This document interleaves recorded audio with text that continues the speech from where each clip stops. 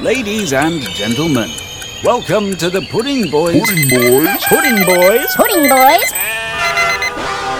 Podcast. I don't care if they are Keira Knightley's feet. I don't want to look at those feet. Why were you looking at my feet? Stop being weird. Stop trying to show me pictures of Keira Knightley's feet. Why are you looking at my feet and imagining that Keira Knightley? Do you look at the rest of me and imagine that I'm Keira Knightley? That would make this podcast a lot more... to get through. Yeah, it would be a lot easier to sit down in a small room Inhaling with Keira Knightley, rather than sitting down with a sweaty ape. Look, maybe you don't know Keira Knightley. She might have like hypohidrosis or something. She might be sweatier than me. She might be. If you're listening, Keira Knightley, write in. Yes. We'll give you the PO box at the end. Tell us how sweaty you are.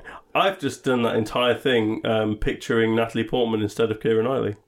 I'm not entirely sure I know who Keira Knightley is. She's the one from Pirates of the Caribbean. Oh, your favourite movie? Yeah. Don't you dress up as the pirate guy every Halloween? If someone puts you in a bad mood and you're having one of your psychopath days, don't you sometimes dress as him instead of the Joker? There's no coming back from that.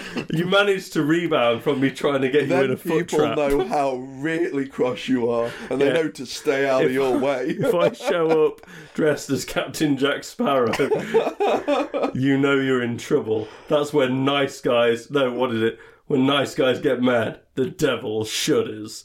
That sounds like a Primal Fear song. That does sound that sounds like it should be printed on the back of an Alchemy Gothic t-shirt. Oh, God damn. Do you remember that Facebook page, Sick Bastard or something, where it was like all of the skull dudes on a motorbike with like, you know, I'm just laughing because they don't know where the bodies are. Basically, is that Dave the page that you set up? Gets all of his... Nice try. We're still on you. But, fuck me, yeah, they're everywhere. I hate it. That's my favourite flavour of cringe. Yeah, it's delicious. Yeah. It's better than that one I hit you with the other day. You know, in fact, I wonder if I'm going to find it on the chat because this was incredible. It's better than Insane Clown Posse cringe. It's better than bad painting cringe. This is the one. So, obviously, YouTube is just full of thirst. YouTube is now it's just thirsty as hell. It's better than thirst cringe, and it's better than what is the second probably best cringe: the sharing my homemade anime cringe. What about poor post cringe? Poor posting is that's quite high actually. Do you know what? I wish I could afford a new paintbrush. I've been having a bit of a Linus binge again. Oh, yeah. They're a good Linus time. Tech Tips. Yeah. It's how you stay up to date and current with IT. Yeah, with that, I've just been doing my CompTIA as well, so it gives a little bit less dryness to the kind of how you put a computer together. Yeah, and what's I like Linus. He's a good guy. I just prefer it when it's a video with Linus. Oh yeah, Linus. I like Linus. I'm coming to Linus Tech Tips for Linus. There's one of the guys who's really sarcastic, and that carries the Asian it well. Guy. No, I don't know them all by name. No, like Linus and Associates. Yeah, but so they trotted the young girl out. I think she's like the graphic designer or something. Sure. They had her doing one of them, and one of the comments that I picked up was something like, "Okay, now you've got to read this as if it's a narration. Let me just asterisk runs asterisk asterisk returns asterisk. Wow. ... I'm out of breath. Your crown, miss." Oh fucking hell! I hate roleplay cringe. That's the worst. That's the worst cringe. That's worse than I'm angsty cringe. But roleplay cringe is so cringy that it hurts. It stops being funny. It's not funny at all. Yeah, you start to worry that they are a sex offender. Yeah. They are 100%. That they are. Guy is waiting in an alley with a lump hammer. Yeah. Yeah. Right. Let me do some intro. We've just put the world to rights. You stand my feet for a bit. I looked at your foot. I tickled it a little bit. I'll just taste it later. You're not taking your hands off the keyboard though. So how did you? Welcome back to Pudding Boys, the podcast about feet and nothing else. Every week we ramble on about something nerdy, review and rate a classic album in Numbers of the Beast, and finally discuss and sample a pudding from around the globe in Pudding of the Week. I'm Blore. I'm still drying off. Still drying his feet. He's Naylor, and we are the Pudding Boys. This week in the nerdy natter section, which will be replaced by the feet section going forward. This is a final nerdy you natter. Make it sound like the two are mutually exclusive. I'm sure you can get nerdy about feet. Bet you've tried. Yeah. Didn't you write a whole Doctor Who fan fiction about his feet once? No, it was about Billie Piper's feet. Oh, she's your favourite Doctor Who. She's my favourite Doctor Who. Because we want to. That was the song. I don't know what to do with that. Do you not remember that song? Not really, no. I do. That we were, you must remember that. It's like Top of the Pops and all that. Because we want to. Billie Piper. Saying it to me like it's going to be like, with her chipmunk cheeks. Hey? Billie Piper, she looks like she's like a chipmunk. She's got cheeks full. Billie Piper. Very attractive young lady. Older than we are. I swear she's got big old chipmunk cheeks. Oh, she had, yeah, I see what you mean. She's got... Smuggling hazelnuts. Yeah. She constantly, in all of these pictures, she looks like she's doing like a silly grin. Like, yeah. Just like she's taking the piss. Looks like one of us waiting for the other one to realise that we've just landed one. Yeah. And they haven't one of us has just farted. I saw a video earlier. We will get back onto whatever it was that I was... Oh, yeah, I know what I was going to say. But I saw a video earlier of these two dudes. I can't remember what they're called. Hang on a minute, I've got on for that. They're an Instagram comedy duo called The Lovely Boys. They're very, very funny. But they're driving in a car, and one of them lets out a massive fart, and he goes to wind the window down to, like, so his mate doesn't have to smell it. But the other one actually winds it up and locks it so... and starts like breathing deeply. It's very, very funny. But the comments, it's a very... I think they're American, but it seems very British, a lot of the humour. Oh, so they and a lot of the comments were like, but... this is disgusting. Yeah. It's like, no, that's fucking hilarious. Yeah, that's very funny. Yeah. At that point. It was very good. Right, so yeah, check out The Lovely Boys on Instagram if you're there. Now, I filmed a battle report for Kill Team for the Turning Point Tactics channel, which is a podcast that is run by Ryan Slater, who's one of the top players in the world. I think number 2 in the world. I was going to try and big dick it. That's a very good time. Like he's very good at the game. And yeah, is he part of your group? He plays with us a lot, and he's probably the reason. That before or after you get your Warhammer stuff out? He's probably the reason why our group has gotten quite competitive. So he's actually like taught us how to play a bit, but he is still his own group. He's part of the London scene. Oh yeah, he's part of a good group as well. Like He's coming back to play for his village cricket team in the off season. Yeah, but then he's going off to play for England. Yeah, that kind of thing. And it was really funny. It's weird filming something rather than just recording voices. Yeah, because you've definitely got a face for that. You are the epitome. I've got the face for radio. Yeah, for radio. So I think my face will be in it a little bit. It's very difficult to play a game and also explain what you're doing to the audience. I found that quite hard. It's not like what we do here where we just sit down and chill.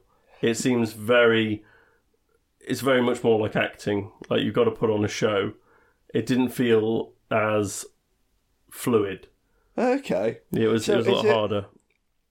Because I've seen a couple. I mean, there aren't many good ones on YouTube. No, the top standard for me of Kill Team battle reports is Mountainside Tabletop. Yeah, the two dudes are very funny. And they have a lot of fun. Very dry, very quickly. Yeah, it can be incredibly dry. I don't know whether our battle report will be very entertaining. I think Ryan's going to have to do a lot of editing to make it good. I won't say the result on here. I don't want to spoil it. We can probably guess. It's you, so... You might be surprised. Did you win one? You might be surprised at the outcome. I suppose he probably thought it was going to be really boring, like battering you around the board. He was experimenting with a new team, but I won't say any more than that. But it was a very good game. Did he pick his queen up and just like throw her out the window while you weren't looking? And then it's like, oh, well done, little buddy. You've won one. And then winked at the camera. No, it was really, really difficult to do. one of the things I found hard is because he's obviously a very good player, and so I was having to really focus on the game to play, not hosting. Whereas I think he was doing a bit more of hosting and just brushing you aside with choreographing what he was doing for the audience. Okay. But there was a couple of moments where I was like, okay, I've got a plan. I want to do this thing. I'm sure he would have seen it coming anyway. Yeah. But I had to say it out loud because otherwise people are going to think, what are you doing? So you actually have to spell out, so I'm going to sneak him round here, hoping you don't notice him so I can shoot you next turn. Well, now I notice him, so it's very difficult. Yeah. It's not like a normal game. I guess you're not doing these in a competitive arena because you are probably having to spell them, Yeah. It's kind of like, I don't know. It's like teaching, in a way. Yeah, like we're teaching people what we're doing, trying to explain things. I suppose that's what you're going for, isn't it? So people are going to watch you and say, okay, so if I've got this team and I've got these men in it, I could do that same thing. I could set up this way, so I could get you into this trap. Okay, it was a good. I mean, it took about 4 hours, so it takes a lot longer to film a battle report than just playing a game. So a normal game would take about an hour and a half. Yeah, max. You're not spelling out what you're doing. You're just doing it and thinking kind of on the fly. You're not thinking, how am I going to explain what I'm going to do before. Definitely, and there's a lot of like stop, starting, record, recaps at the end of every round, things like that. Yeah, but it was very fun, and there was like some exposition at the start. So there's a reason why our two teams are facing off on this planet. Oh, so you've actually built a scenario for it. Yeah, there's a little scenario, and like Ryan's gone around and he's filmed my squad. Nice. So yeah, it's going to look really cool. Yeah, that plays right into your hands. Yeah, it does. Because he was like saying why he's grouped his specific models together. He's like, oh, this guy really synergized as well with that guy, and the threat range of this guy is mitigated by blah, blah, blah, blah, blah. And then there's me, it's like, these guys are both red. And cool so together. They look really cool standing next to each other. These guys clash. Yeah. And from your time as one of the great fashion designers. Yeah. You know that you don't do pink and green together or whatever. Definitely. So yeah, our reasons for doing certain things were wildly different. But it was a really good time. So if you have chance, check out the Turning Point Tactics YouTube channel. It won't be up yet. I think he's got a bit of a backlog of about 3 episodes to edit and put together first. Yeah, you probably can't squeeze those out like we squeeze a peep out. No, I think it takes hours. Yeah, because I've seen the intro for one of them and it looks very good. Oh, it looks really cool. He's doing a really good job. He's better at it than we are. He's do you know when you meet someone who's like taller, they've still got all the hair. They're in better shape. They're also smarter than you. Our podcast is a very accurate reflection of us as people. Yeah, we're not very good. It's a bit grubby. Yeah, and it smells a bit off. We're a bit shit. Now, it's a very lazy effort. Speaking of something smelling a bit off. No, if you get away from my feet, you won't get that. I think we need to dive straight into Numbers of the Beast this week because it's a bit of a. It is. We've got to tell the gang something, haven't we? We do. So we're not stopping it, guys. No, let's just cut away. Now. Numbers of the Beast. Welcome again to Numbers of the Beast, Pudding Boys audience. This segment of the show, Naylor and I have a good long listen to a classic album and rank each song on it out of 7 before averaging them out to create an album score and ranking them against the rest of that band's discography. Right now, we're working our way through the vast catalogue of Primal Fear. Well, we finished the vast catalogue of Primal Fear, and this week it's our best of Primal Fears. And this week is also the very last Numbers of the Beast as part of the Pudding Boys podcast, because next week, Numbers of the Beast... Sorry? We're going to do it properly, basically. We're going to try and research. We're going to do a bit more research. We're going to delve in to the history of a band, what was going on during that time, what other albums were coming out during that time, and we're going to give it a really good go because I think Numbers of the Beast has kind of outgrown its segment life. So it's going to be its own podcast. Should be. I haven't actually set the thing up, so it should be called Numbers of the Beast, but I'm guessing there's another one called Numbers of the Beast. It could be called Numbers of the Beast Podcast or something along those lines. We will make sure to plug it at the end of next week's episode to to make sure of that. I'll set it all up for then. So we will be doing a new Numbers of the Beast. It will be on King Diamond. I think we can... We're starting with King Diamond, aren't we? Because we can give that away. We really like heavy metal story time, and yeah, it's going to be great. I think that's going to be an interesting enough concept to talk about as well. There's going to be some real turds in the King's back catalogue as well. There is, yeah.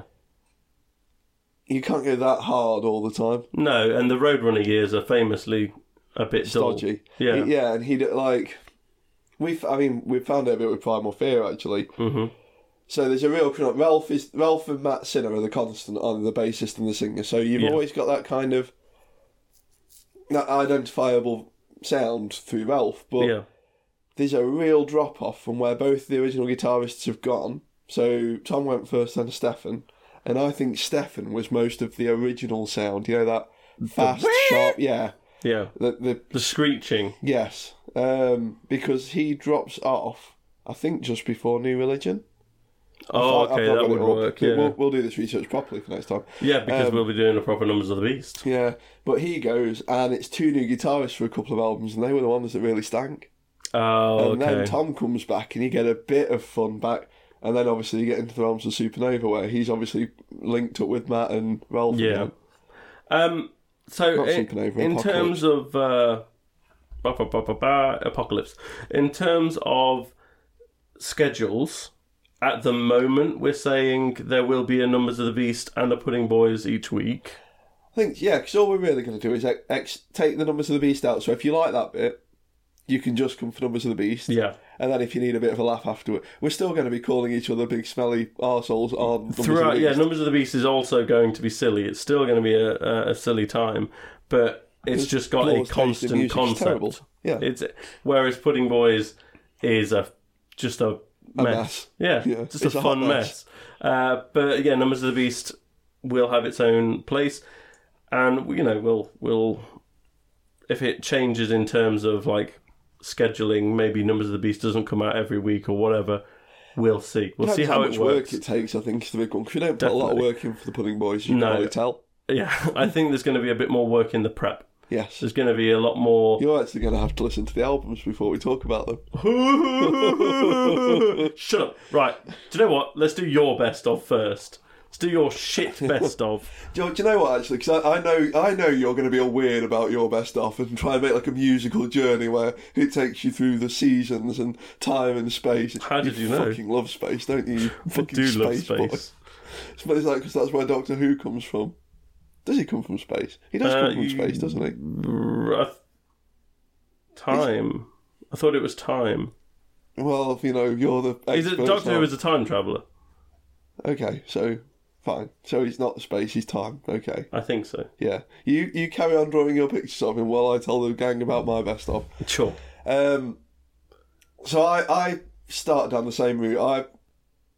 We even approached it slightly differently, I think, actually, because I kind of knew at least probably 9 or 10 of the 12 songs that we gave ourselves that were kind of non-negotiable. Yeah. So they went straight on, and I built it and then started listening to it, thinking where I wanted to change it. Whereas I think you went the other way, didn't you? You had about 25, 26 songs or something and started cutting. Whereas I started with a pretty full one and then made minor adjustments. Yes. And what it taught me... So you did it the wrong way. I'm just going to stop rising to these. It's a really boring podcast if you don't calm down. So I realised something about 3 or 4 songs in on mine. That you've made a bad choice. That you're a smelly baby. Just let me finish, you big wet that toilet. You soiled yourself.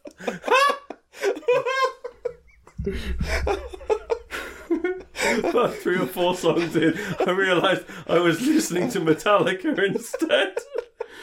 Do you know what? You say that, but all yours are going to sound like fucking Nickelback songs. I bet you've got Hands of Time on yours. Oh, God. I go to Primal Fear for one thing, and it kind of has become really evident in my best of. So I start with Formula 1. Yep. It's my favourite Primal Fear song. It's probably one of my 10 favourite songs. Yeah, of all time. Fucking silly. It's very good. It's very silly. But that's the beauty of it. It's not about...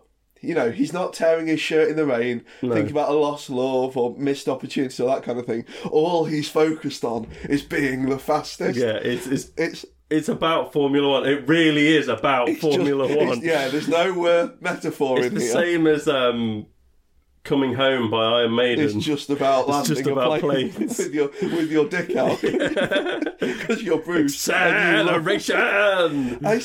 It's just the whole even it's Primal Fear. It's just even the pinched harmonics at the end of every phrase in the verse. That's what I want. So that was never not going on here, and it's the perfect start. Yeah, it's a very, very powerful song. Then I went to Armageddon. If this is Armageddon, then who the hell are you? It folds in really nicely. Because you just know all the singles, because you're a big single baby. Look, we've established Primal Fear are really hit and miss, and obviously somebody above them is saying to them... Do you know what surprised me as well, actually? Less singles... They've done less singles than I thought they would have done. But I always think they've been as big as they probably are-ish now, as long as I've known them. To me, I always think Primal Fear are one of the big bands, but... I'd put them in with the likes of Halloween, Ed Guy. Yeah, but I think they're actually a bit of a rung below. I think so. Yeah, Primal Fear are not headlining or special guesting anything at the minute. No. I don't think. No, they would play at Wacken and probably on the main stage. But 2ish in the afternoon. But they would headline the second stage. Yes. They're not headlining the main stage. Yeah, they're not sitting between Blind Guardian and Iced Earth. No. Well, they're probably not, because Iced Earth are probably sitting in the woods with a stock of ammunition. John, come back. So, Apocalypse, you did Armageddon. Formula 1 into Armageddon. That's good. Keeping the pace. Yeah. And I slowed down a little bit, went a little bit heavier, went for the Reach Well. Oh, yeah. Oh, good. I like that that's there. And what I didn't want to do, and we've said this with a couple of them, I didn't want to do a chronology. Yeah. I didn't want you to go through to the end of. Yes. And I've gone a little bit setlisty here, and I don't want Primal Fear changing pace too much in their set. I go for fast, silly power metal. So I went to the Ritual, then I got Face the Emptiness in. Oh, you got it in. I can't not. It's fucking good. It's too good, and I was too hard on it because New Religion fucking sucked as an album. Yeah. It was horrible. It has some of the worst on it. 2 good songs and a really funny joke song. Disagree, but fine. 3 good songs. I felt I had to get something Face in the from Emptiness that. is fantastic, yeah. It's a very good song. Then I went to Evil Spell from Seven Seals. Ooh, okay. Because it starts off at a different kind of pace. This is probably the one where he's had a little breather at the start of the set. Yeah. Has a chat with the audience, and then you hear the intro building up, then you get that I feel that works better than I was gonna get Diabolus in there. But the intro is too difficult to fit in with anything unless it goes first. Seven Seals is a really funny album for needing to be in its own album. Yeah. I think I would make a fairly strong argument for Seven Seals being probably the best album, but you take the songs out individually, they're weaker than a lot of the other ones. No, I think Apocalypse. As a cohesive album? As a cohesive album. Yeah, it's kind of different. I think the Apocalypse songs stand up a little bit better. They stand up on their separately. Own and together better, I think. Yeah, whereas Seven Seals, I think, stand up on their own less well. Yeah. But put them together on an album and their sound is really together. Yeah. Then I went to Heart of a Brave. I needed something off Devil's Ground. I think, the more I think about it, I think Heart of a Brave might have been my first Primal Fear song. Do you know before Metal Hammer became the thing that you wipe your bottom on when you've run out of toilet paper? Yes, when it used to do cool discs. Yeah, and I think this was on one of those... the new what's coming out kind of ones when I was still buying Metal Hammer. And I'm fairly sure this was my first Primal Fear song. But my first album was then Black Sun. Yeah. Because I went back Heart of a Brave is fantastic. It is. There's just nothing bad to say about it. Yeah. Then I got the Chainbreaker in. Chainbreaker! Part of me agonised over the fact it's very, very similar to Armageddon. It's quite hard to argue for having both of them in a best of, but at the same time, like I say, I went more live set. And if they miss either of these, I'm really cross. And I think now they're probably missing both of them. Yeah, they're not going to play either of them. I don't see Ralph being able to do those, really. I don't think Ralph can probably do anything from Primal Fear. No. Then I went Magic Eye. Because I love the silly little, the ascending riff in it. Yeah. We've got very different best-ofs. Excellent. And mine's good, that's the problem. Yeah. But no, I had to get something else from Black Sun, and I thought, yeah, I could have had pretty much the whole album, but yeah. Then I got Roller Coaster in. I fucking love Roller Coaster. I don't know why you're so dumb about it. You are. I don't know why you're being so disgusting. You're being so disgusting. Like, Roller Coaster is just a good song. It's just a fun chorus. It's not. Why do you hate it so much? It doesn't well even written. do that thing that you get all like moany and no, I just don't think about. Right, so I don't hate it as much as the look to the left, look to the right, or the like, I'm super cool. But I just don't think it's good, and because you love it so much, it annoys me. Good. Excellent. I love it even more now. I don't ever want to listen to anything that's not Roller Coaster. It's one of my favourite songs by them. That's stupid. It's the one that gets to command. And then I finished the 10 that we allotted ourselves as the main best of on Supernova.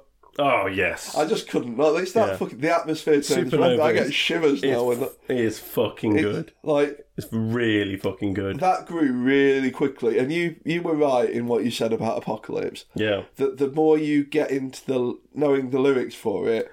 You need to sing along. Yes. You need to sing along with it. Because Supernova went like through the gears. Yeah. Every time I put it on, it started probably as a 3-4. Yeah. And by the end, it was a high 7. Exactly. Because the same I was for me. ready for the atmosphere turns red. Oh, sun is blazing down beside the lake through the fire in the night. Oh. The moon is turning red. Do you know what Revolta is? It's good. Amazing. Yeah, listen to the good one. You sound like Brent Hines doing it. The sky is turning red. I would listen to Mastodon cover. I would. That I would be would buy amazing. into that collab. Then for my bonus, I went New Eyes off Apocalypse because it's not very Primal Fear. Yeah. But it's fucking... You know that fast, like the bit where it kind of drops gears a bit and speeds up? Yeah. I fucking love it. It's not what I expected from Primal I think New Fear. Rise is a good song. And it's a bit like, you know, when Blind Guardian went really heavy. And at first, I kind of did that, I want the Bard song again. Yeah. And then you get into it and think, actually, no, this is fucking amazing. This is you now. This is Venom. Yeah. And then the other one, I got Marching Again, because again, it's not a Primal Fear song, it's a Halloween song. I couldn't get that on mine, I don't think. It's a Halloween song. It's complete, you know, I'm not convinced that Grappow didn't help him with this. Yeah. Because it's got that kind of cheeky bounce to it that he's very good at. It's great. It's a great superb. song, yeah. And I think Primal, you know, they deserve something else of Unbreakable, because that was better than we ever gave it credit for. Unbreakable was cool, yeah. Or than we ever expected it to be. And also, it kind of just, they have changed. And yeah. They had a rough patch changing, and Metal Commando kind of proves that they haven't really mastered the change. They've certainly not landed perfectly, because you've got things like Rule Breaker, Delivering the Black, and Metal Commando that are all just a bit boring. Yeah. So they're not perfect by any means. If you got into them like we did, I think this was the hardest bit. If you got into them somewhere between Primal Fear and probably before Seven Seals, because I think Seven Seals was really the start of the change. Yeah. So if you got into them between Primal Fear and Devil's Ground... You're used to them being consistent. Yeah, and you're also used to a very different sound. If you had a couple of years off and came back around Unbreakable... You'd be like, what? Yeah. Yeah. Yeah, I think it's a really interesting band. I'm always going to check out their new albums now. Yes. I would say that I prefer when they do a stinker like New Religion that has some absolute bops on it over Rule Breaker where it's all just fine. Yeah, there are some albums that very much were never getting near the best of. Like, I'm not going to put anything from Rule Breaker on, but the 3 songs I like from New Religion are going on all the time. Yeah, I'm never going near Delivering the Black again. Yeah. But, yeah, that's the thing, like, Face the Emptiness. That's an incredible song on a terrible... The album is worse than Delivering the Black. Yeah. But Face the Emptiness is gold. Yes. Right, so I jump into my best of. I'm going to look at my marks for the songs that you pick, so I bet they're going to be terrible. I start with Promised Land, which is my favourite track from Primal Fear. That's a really left field choice. It's the Iron Maiden song, isn't it? Yeah. Yeah. It's very good. I gave it a 6, so I'm not mad. I had to pick between this and Nine Lives as my opener. I give 9 Lives a 7, but I kind of get both the choices. Okay, yeah, not they're bad very so far. similar. But... I'm also glad that you I'm going to guess that you've not got Chainbreaker then. No. So that's quite nice. We've already differed on the first album. We've differed. We've massively differed on the first album. So, I'll little spoiler alert. I haven't put Formula 1 in. Oh, you wet right? baby. No. I have a reason. It is one of my favourite songs by Primal Fear. However, it has to come first because of its intro. Yeah, you can't. And I knew you were going to put it first, so I wasn't going to do it. Yeah, okay. I was just like, it would just be the same best of. Do you know what, as well, to be fair? Like, Primal Fear, we've got a lot of 6s and 7s on there. There's a lot of scope. There's a lot of room to breathe there, yeah. Yeah, fine. And then I've gone straight from Promised Land. Right. And I've done my thing where I listen to the end and then the start. So if you check this best of out, this works. It fucking works. It flows straight into Too Much Time. Okay, yeah. I love Too Much Time. It's so good. Yeah, I'm in. And then I'm happy. Sliding into And There Was Silence from Unbreakable. That's my favourite track on that album. Okay, do you know what? I was just sitting there, relaxing and watching TV. Do you know what? I would have completely forgotten about this, but well done. It's a good one. So far. And then so we've just been chugging along. Yeah. Okay. And then Screech, Tears of Rage. Yeah. Okay. Well stops. Yeah. Wah wah wah wah wah wah wah wah wah. And while we're slow, we get a song that starts slow and builds back up. We get to Heart of a Brave. So it puts us back in the action for then, and then it ends quite operatically, like quite dramatic. Heart of a Brave. Yeah, so that's when it starts with Fighting the Darkness. You know what? I should be cross because I gave that a 2. But no. But actually, you got a joke song on your best of, and I appreciate that. But it's a brilliant. Like my wife, still funny. She would not let me not include Fighting the Darkness. She loves it. She absolutely loves it, and I love it too. It's funny. It's fucking great. You're trying to get mad, but by the end of it, you're rending your shirt along with it. And I know all of the lyrics to it, so I can't pretend like I don't like it. And then straight from there, we're back on track to some normal power metal. King of Madness. Yes. I fucking love King of Madness. That's the one off Apocalypse I couldn't get in. Yeah. But I'm glad somebody did. It's so even good. Even if it was you. And then I go into Light Years From Home. Because I've got... that's the one I wanted off Black Sun. Well done. There you go. I've got so much more new Primal Fear than old Primal Fear. Just because, to me, it's more refreshing. Because they're new. And I like listening to the new tracks. Light Years From Home, though. Light Years From Home is great. Sleeper That's track. a fucking great song. Armageddon's really... Everyone knows Armageddon. Magic Eye always gets me because of the little music bit. Yeah. But Light Years From Home, that chorus fucking hell. It's a good nod back to old Primal Fear toward the end of my best of. Ralph can't do that now. No, he definitely can't. I hope he can. Ralph, prove us wrong next time you tour. But then we break into Supernova. Yeah, you do. Second to last, break into Supernova. It's got to be there. It's fucking brilliant. But then, seeing as we gave it's the second worst album in the list, the third track from New Religion on my best of, Face the Emptiness, to finish the whole thing off. I've got 3 songs from the worst album. The second worst album.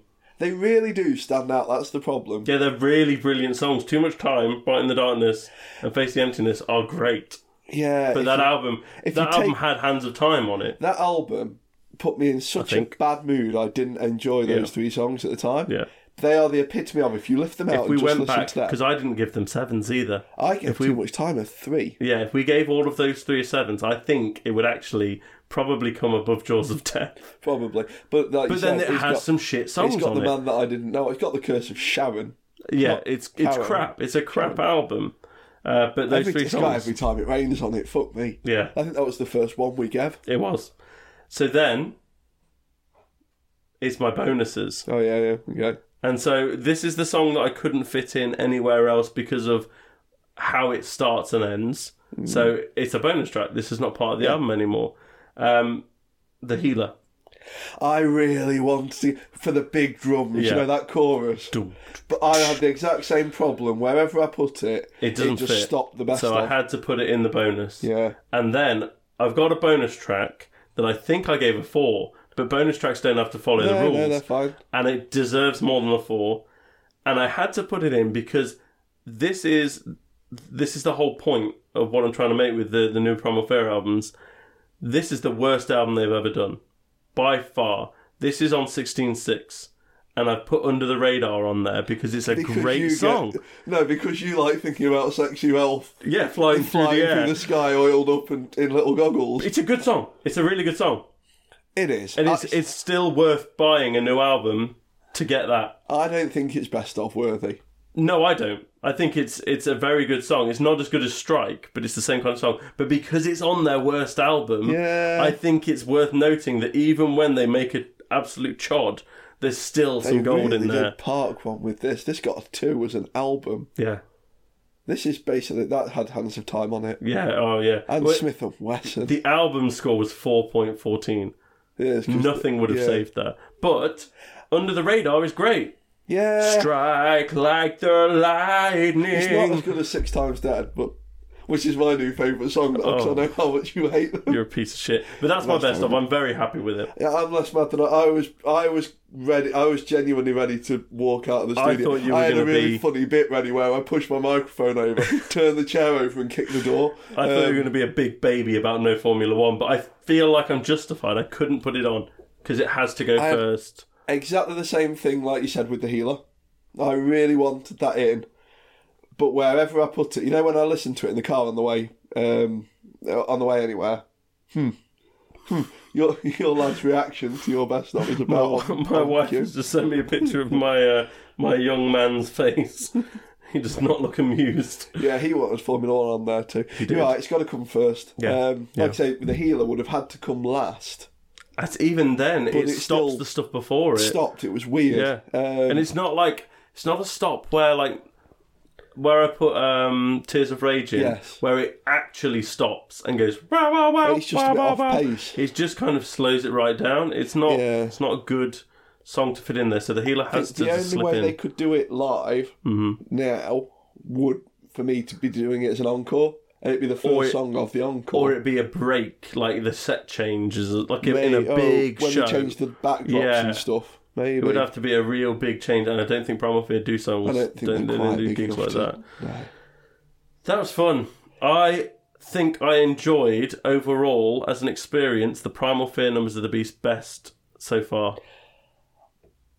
Do you know, the only one that's come close for me is the Maiden one. Is Iron Maiden. Yeah. Iron Maiden was much more of a journey. Yeah. Primal Fear was much more stop and start, but we've done exactly what we wanted to do with Primal Fear. We found the gold. We've sifted through the chods, and there were a lot of chods.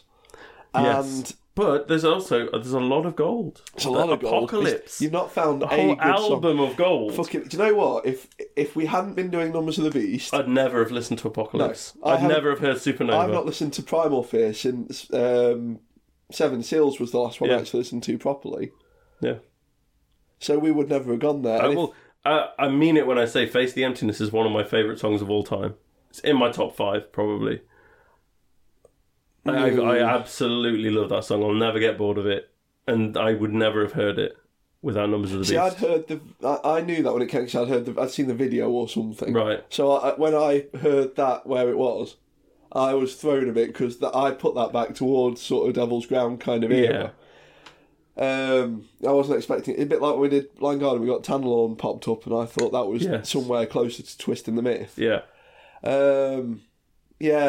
Primal Fear has re-energised me for this. They've re-energised me for power metal. Do you know what? They really have, actually. I really feel into power metal. Power metal bands that have to change. Because, I mean, think about it, that's been 30 years. Yeah. Nearly. Ralph is getting older, so his voice is going to struggle to, Halford finds it, doesn't he, with some of their stuff. Bruce probably doesn't, because he's immortal. Mm-hmm. But Keith does as well, you can tell. Yeah.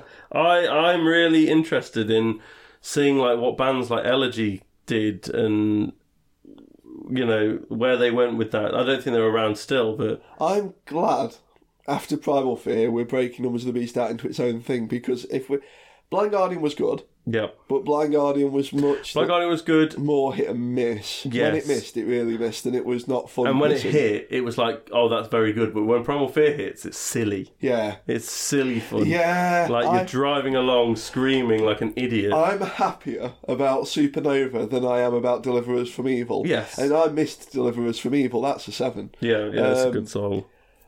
I think as well, like Ed Guy, I knew it was all going to be good. Yeah. Like it's all going to be great because it's Ed Guy. They are very good. And Ghost and Megadeth, I really started to question us doing this because those two ruined 2 bands that I thought I really liked. Yeah. And I actually realised Ghost one was so telling because I thought I didn't like Ghost and now I fucking hate them. It's tainted Opus a bit, and Opus is one of my top 5 albums of all time. It's a fantastic album, that's up there with Brave New World. It's a perfect album, yeah. But as a band, they're fucking awful. Yeah, it's made me really uncomfortable because if I think of a really awkward band that everyone hates, like a really emo-y band or something. Yeah. My Chemical Romance. Yeah. Opus Eponymous has kind of shown me that if My Chemical Romance did a really good album, I'd have to go out and like it because everything else they've done can't count against them. I would argue that My Chemical Romance are much better than Ghost. Well, you really like them. I would say if you take away Opus, My Chemical Romance are way better. But they're way better than Ghost. You're making yourself sound really stupid now. Right, let's finish off our fun Numbers of the Beast by going through the Primal Fear rankings to just... Look at you all. I've actually got the numbers in front of me now, I know what I'm doing. So at the 13th is 16.6 Before the Devil Knows You're Dead. It's lucky to come last. It was crap. It's that bad. But it's still like under the radar. It's still a good song. Yeah. New Religion was next at number 12. Fantastic album for 3 songs. Utter shit for 8 others. That was Ghost, but in an album. It was very, very two albums there. 2 separate albums. 2 bands. Different bands. 2 separate bands. Then it was Deliver in the Black, Snoring. Then it was Rule Breaker, Snoring. Then it was Metal Commando, Snoring. Metal Commando was weird. Yeah. Metal Commando was the weirdest album. Do you think? It was the most uncomfortable. But Metal Commando is one... Out of all of them, some of them were just objectively bad. The ones you've gone up to so far, as albums, were pretty objectively bad, except for New Religion having some cool songs. Yeah.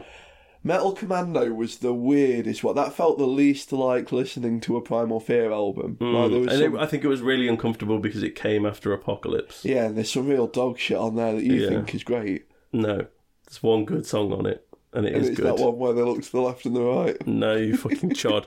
Then he got at 8 Nuclear Fire. This is where things start getting like cool. Good and stable. And then you get Jaws of Death, and then you get Unbreakable. All 3 of those albums are strong, stable albums. I bet they're within like 0.3 of each other or something. Well, no. Nuclear Fire is 7.64, and Jaws of Death 7.8. So yes, and then Unbreakable jumps to 9.39.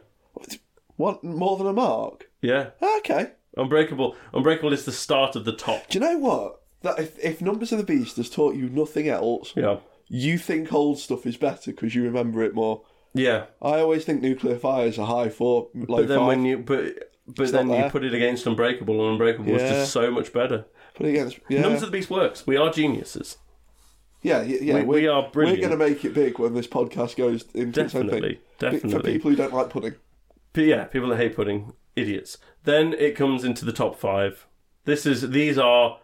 All 5 of these are great albums, and you should have them in your collection. If you have physical media, you need to have all 5 of these. If you like power metal and you don't have all 5 of these albums, you don't really like power metal. I'd go so far as to say if you like heavy metal. If you like heavy metal, you'll probably like these. Yeah. If you like power metal, you need these. Yes, yeah. So 5, 7 Seals.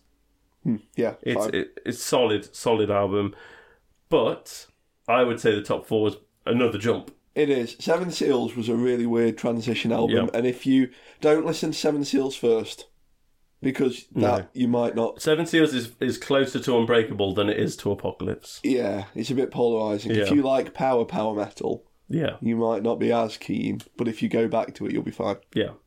Number 4, Apocalypse. What can I say? I think it should probably be higher. Well. if nostalgia didn't get in the way, it would probably be number 2. Yeah, if Apocalypse had come out in 2003, yeah, it would be. It would. If Apocalypse came out in 2003, I'd probably have a different favourite band. Yeah, it's like this. It's so good. It's so fucking good. But it would have hurt so much more when they dropped. When they dropped to fucking 16.6. Then number 3, Black Sun. Yeah, that's everyone's go-to. This is the best Primal Fear album. That the nostalgia is helping you, but it is solid. It's still very solid. Light Years from Home, and you realise why the nostalgia's there. Armageddon and Black Sun are on that as well. Yeah, Magic Eye. Yeah, it's a great album. Yeah. It's a really great album. And then number 2, Devil's Ground. That one's really being helped by nostalgia.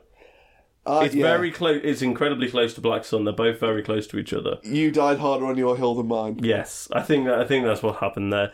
But one of them had to come out on top. It's very difficult to. They're both great albums. They're both You're a fucking great, idiot if you don't like those two. Yeah. Oh yeah. You should have them both. You should have a tattoo of them on each cheek. You're a big Megadeth fan if you don't have both of those albums. And then number fucking 1, Megadeth. we said it the first week. Number 1 is Primal Fear. It's a fucking incredible. And it's not close. No, it's not close to anything else. It's insane. They had just buckets of material to work with, and so they just managed to scoop the cream. Yeah, there's so many superlatives you could put about Primal Fear, but it is just, if you wanted a perfect example of what I would call a traditional power metal album, take the dragons out of it and the shields. Take, any kind of romancy kind of before battle metal, before Viking metal. Yeah, it's before it splintered off. Yeah. This is just heavy metal, sillier. Yeah. Yes. This is what if Judas Priest were giggling. Yeah. Like that. But they didn't know they were giggling because they were being super serious about it. Well, yeah, this is somebody listening to Judas Priest, finding it a bit silly, but also this is us all over. Yeah, it's when you find something a bit silly, but then you find yourself so into it. Yeah, that it's serious. Yeah. I would just like to say thank you, Primal Fear. It's been a wild ride. It's been fun. Yeah, we definitely not got bored with this one. Definitely not, no. So, if you fancy listening along at home and making your own uninformed judgments, next week's Number of the Beast will be its own podcast, more information to come, and it will start with King Diamond, and the first album, if you want to get prepped, the first album is Don't Break the Circle? No, that's fucking... You should... That's Merciful Fate. That's Merciful Fate. This is the podcast where we start doing our research. It's the ladies on the front, the Burning Nun. Conspiracy? It's the one with it's them. It's the one after Conspiracy, isn't it? Let me just double check. Let's actually do some research. King Diamond discography. It's Fatal Portrait. That's it. You always forget Fatal Portrait. Yeah, it's Fatal Portrait. Oh man, there's some albums here that I've never even listened to. I'm looking forward to this. Abigail's the one I was trying to think round to. That's what, when I was... It's still not the first album. Yeah. Flabbergale. That's what they call you. Yeah. I'm looking forward to this a lot. Yeah, so I really am looking forward to it, because I think even like Abigail 2 is supposed to be quite good. I know I like Spider's Lullaby. It's going to be a good time. Fucking hell, this is going to be a silly time. If you enjoy your heavy metal, all we're doing here, we've said all the way through, we're not music theorists, we're not, well-educated men in the musical arts. All we're basically doing is picking an album for you to listen to, and then calling each other fairly silly names when one of us doesn't really understand it. Now, funnily enough, Google shows the entire discography apart from The Eye, which, spoiler alert, that's the best album. It's on the Wikipedia one. Yeah, it's on Wikipedia. Wikipedia's not letting you down. Oh, The Eye was Roadrunner. There you go. It's going to be interesting. I would, because we're going to go a bit deeper of Numbers of the Beast, I would really recommend listening to the album. Yeah. Listen King to the album Diamond and check it out. is a wild ride. Yeah. It's going to be really silly. It's going to be fun. You've kind of got to go in with a bit of an open mind, because it's not a straight up music. If you've never listened to King Diamond before, It's going to be bit weird. like what we just saw with Primal Fear. Yeah. Imagine somebody looking at Alice Cooper. Yes. And thinking he and could a be canister sillier. of helium. Yeah. and thinking these two should meet. It's Alice Cooper and thinking, yes, but what if more? Yeah. Okay. Let's satiate our bellies. With some ghoulish goings on. Pudding of the week. Welcome again to Numbers of the Beast. I think we should leave that in. Thomas, what are you doing? He's already started the new part. Well, he's from the past and the future, isn't he? So he knows how it turns out. He's obviously going to take you over. Oh shit! Does that mean Thomas is going to do Numbers of the? I think Thomas is going to have to do that voice for the whole of a Numbers of the Beast. I don't think Thomas wants to do that. I think Thomas can do about 30 seconds and then he has to go away. Otherwise, Thomas does he'll cough die. up a lot of blood after doing that voice. Yeah, Thomas doesn't want to do it. Thomas has told me he doesn't. I think people come to this show. Thomas says no. No means no. Right, Thomas, could you come back and do Pudding of the Week? We'll run the intro again. There. He just stopped talking and let you take your body back over to do this bit. What a fucking mess. Pudding of the week.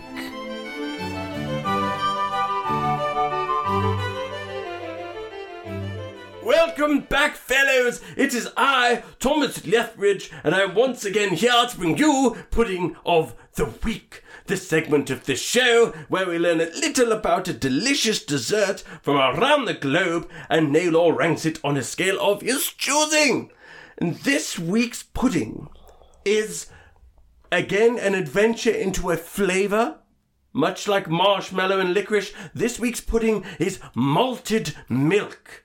Now, malted milk or malt powder is a powdered gruel made from a mixture of barley, wheat flour, and evaporated whole milk powder. This powder is used to add its distinctive flavour to beverages and other foods, such as Ovaltine and Maltesers, which is how we'll be enjoying our malted milk today, as malted milk balls, as they call it in the US of A. Now, the history of malted milk is quite fascinating. It is, as you can imagine, very, very old. It was developed by James Horlick of Horlick's fame in London in 1873.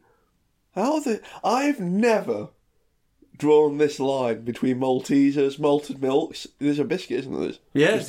There's, which are, cow biscuits for the uninitiated. Cow biscuits, yes. Okay, now, you'll we've find this spoken funny, about cow biscuits before. I came downstairs once. My wife, still funny. Still very funny. Good, and that's from the past and the future. Yes. To find her sat just surrounded by rappers and, looking a bit sort of put out, a bit in front of the telly, and she just looked over at me and said, what have you been doing all day? She said, I've just been sat here eating cow biscuits. Yes. And I transpose that in my head to them being the same thing as dog biscuits. Dog eggs and cow biscuits. Cow discs. Now, before I disappear and drink some of Blaw's squash, I would just have fun fact about malted milk. Despite its origins as a health food for infants and invalids, both of which my co-host. Yes, malted milk found unexpected markets worldwide, and because of its lightweight, non-perishable, yet nourishing qualities, was often used by early or late explorers, which is interesting, and it became a patron of an Antarctic exploration as well. That's quite cool. Yes. Now, as I say, we'll be cold, actually. We'll be diving into our malt balls in the form of Maltesers, which are a UK chocolate from 1937. There's not much more to go in on them. They're just malt balls dipped in chocolate. They're a good time for everyone. They survived the war. Advertised to ladies more than men for their low caloric intake compared to other confectionery. Oh, maybe that's why my co-host is such a big fan. No, I'm just going to have a sip of Blue Squash.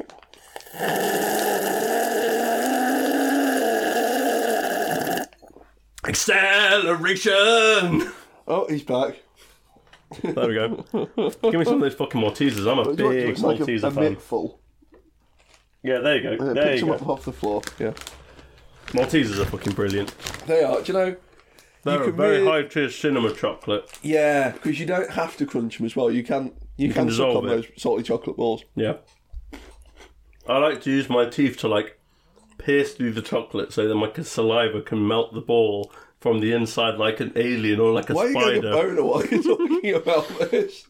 Like, so you can eat it like a spider might eat a fly. I prefer to eat them in the way that a pelican might. I'm getting prepared to do King Diamond. I'm going to roleplay as a spider for the entire time. You're doing like the hand things when you're talking about King Diamond. It's going to be a spooky couple of months. It is. I'm going to get some sound effects. We haven't done sound effects since the first Halloween P, have we? Yeah. And that was good. They were funny. That was fucking brilliant. Lightning bolt. Oh, I need to be able to summon lightning when I clap again. That was great. Yeah, I'm looking forward to Numbers of the Beast being its own thing. But definitely, when you've got a mouthful of Maltesers, you can't say, I don't want to do Pudding Boys. Well, again,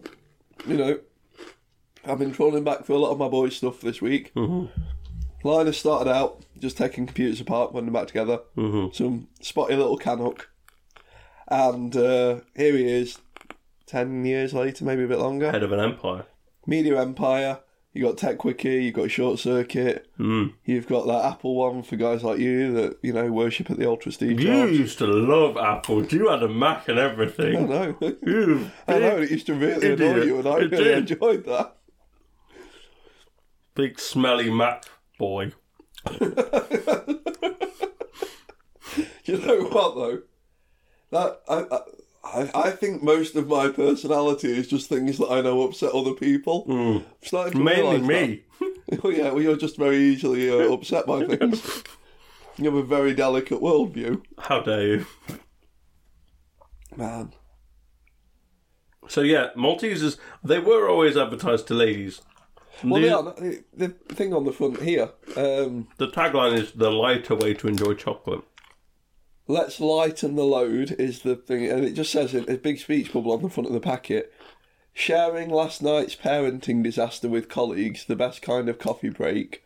Julia, mum of two. If any of my colleagues sit me down while I'm trying to have a coffee to tell me about what their kid did last night, I'm going to hit them. Yeah. And the parent. I'm going to need to restock on these Maltesers. Excellent, that stuff. You get a decent amount in the bag as well. You do, and you can really smash through these because they aren't costing you much. They don't hurt the teeth like a honeycomb might. They're just good. Maltesers are fucking good. Malt balls. I think their advertising has been slightly unscrupulous because if you went out into the street in the UK and asked people what a malt ball was, they wouldn't be able to tell you. And if you said it's milk powder, they'd be like, ugh. It's like, well, you're eating a pack of Maltesers right now. But, I mean, they've not hidden it. They're called Maltesers. I never drew the line between these and malted milks. But you're an idiot, though. I mean, that's a really difficult one to come back to. Because you know it's true. Because I was, yeah. Like, they do malted milk biscuits covered in chocolate that are basically just these but long and flat. Yeah. And not as fluffy. Yeah, the aeration in these is a big time. I mean, a Malteser tastes almost identical to drinking Ovaltine. Which is why I drink so much Ovaltine. You do go really big on Ovaltine, don't you? Oh, Ovaltine's fucking brilliant. I'm keeping the company alive. I'll get through a box a week of Ovaltine. I probably, only have one a day, but you're supposed to put like 3 spoons in. You just eyeball it out though. Yeah. I like it thick. Also his drinks. Yeah.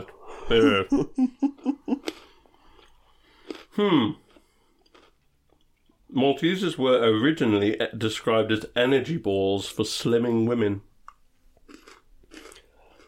I'm I know quite what to do that. That's kind of fun, though. They were invented by an American in England.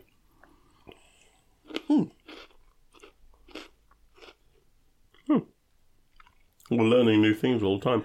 That's why we can't stop. This has probably been one of the more informative Punning of the Week sections that we've had for a while. Actually. Which is weird, because it was quite a knee-jerk, oh, we've not done Maltesers, let's go. Boom. I assumed we'd already done these, but apparently not. We can repeat it if it's as good as Maltesers. Yeah. There's more facts. Join us next week when we do fudge brownie M&Ms, because I like them. So, Sure. What scale are we ranking Maltesers on? They have to be in the mindset of putting them against other chocolate bars. I think so. Yeah, you can't do it against... You can't put puddings against a baked Alaska. Yeah, no. If someone says, oh, would you like a handful of Maltesers, or would you like a slice of jam roly-poly that I've warmed up and put custard on? Yeah. It's not fucking close. You're not that kind of baby boy. But you're also not walking down the street or sitting in the cinema with a jam roly-poly. I bet you fucking would. If I could Mars bar a buller cake, I could Mars bar a hot jam roly-poly covered in custard. Excellent. Oh, fucking hell. So, I had a really nice scale in mind that you would really enjoy. Yeah. It's the second Ashes test this week. Oh my god. So what I was going to do, because I know you get really interested in these, I was basically going to take England's first innings and evaluate how each of the batsmen approached it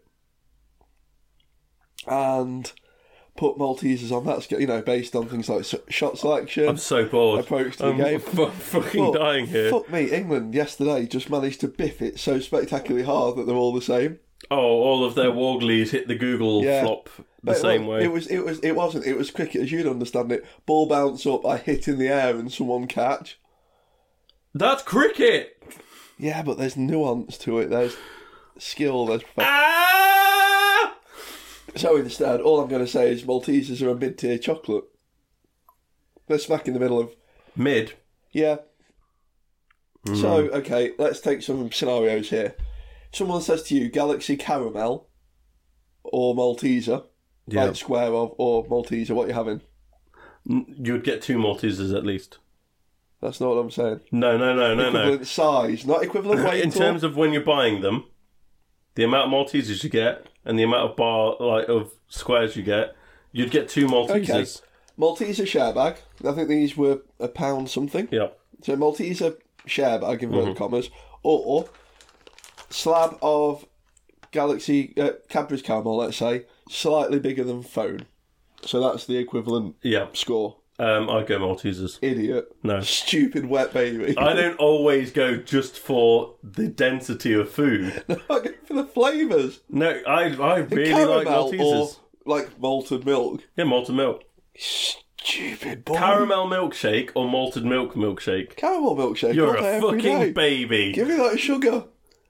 Well, fuck me, really? Yeah. What about, Aero Mint. Yep. Similar size bar, bag of Maltesers. Bag of Maltesers.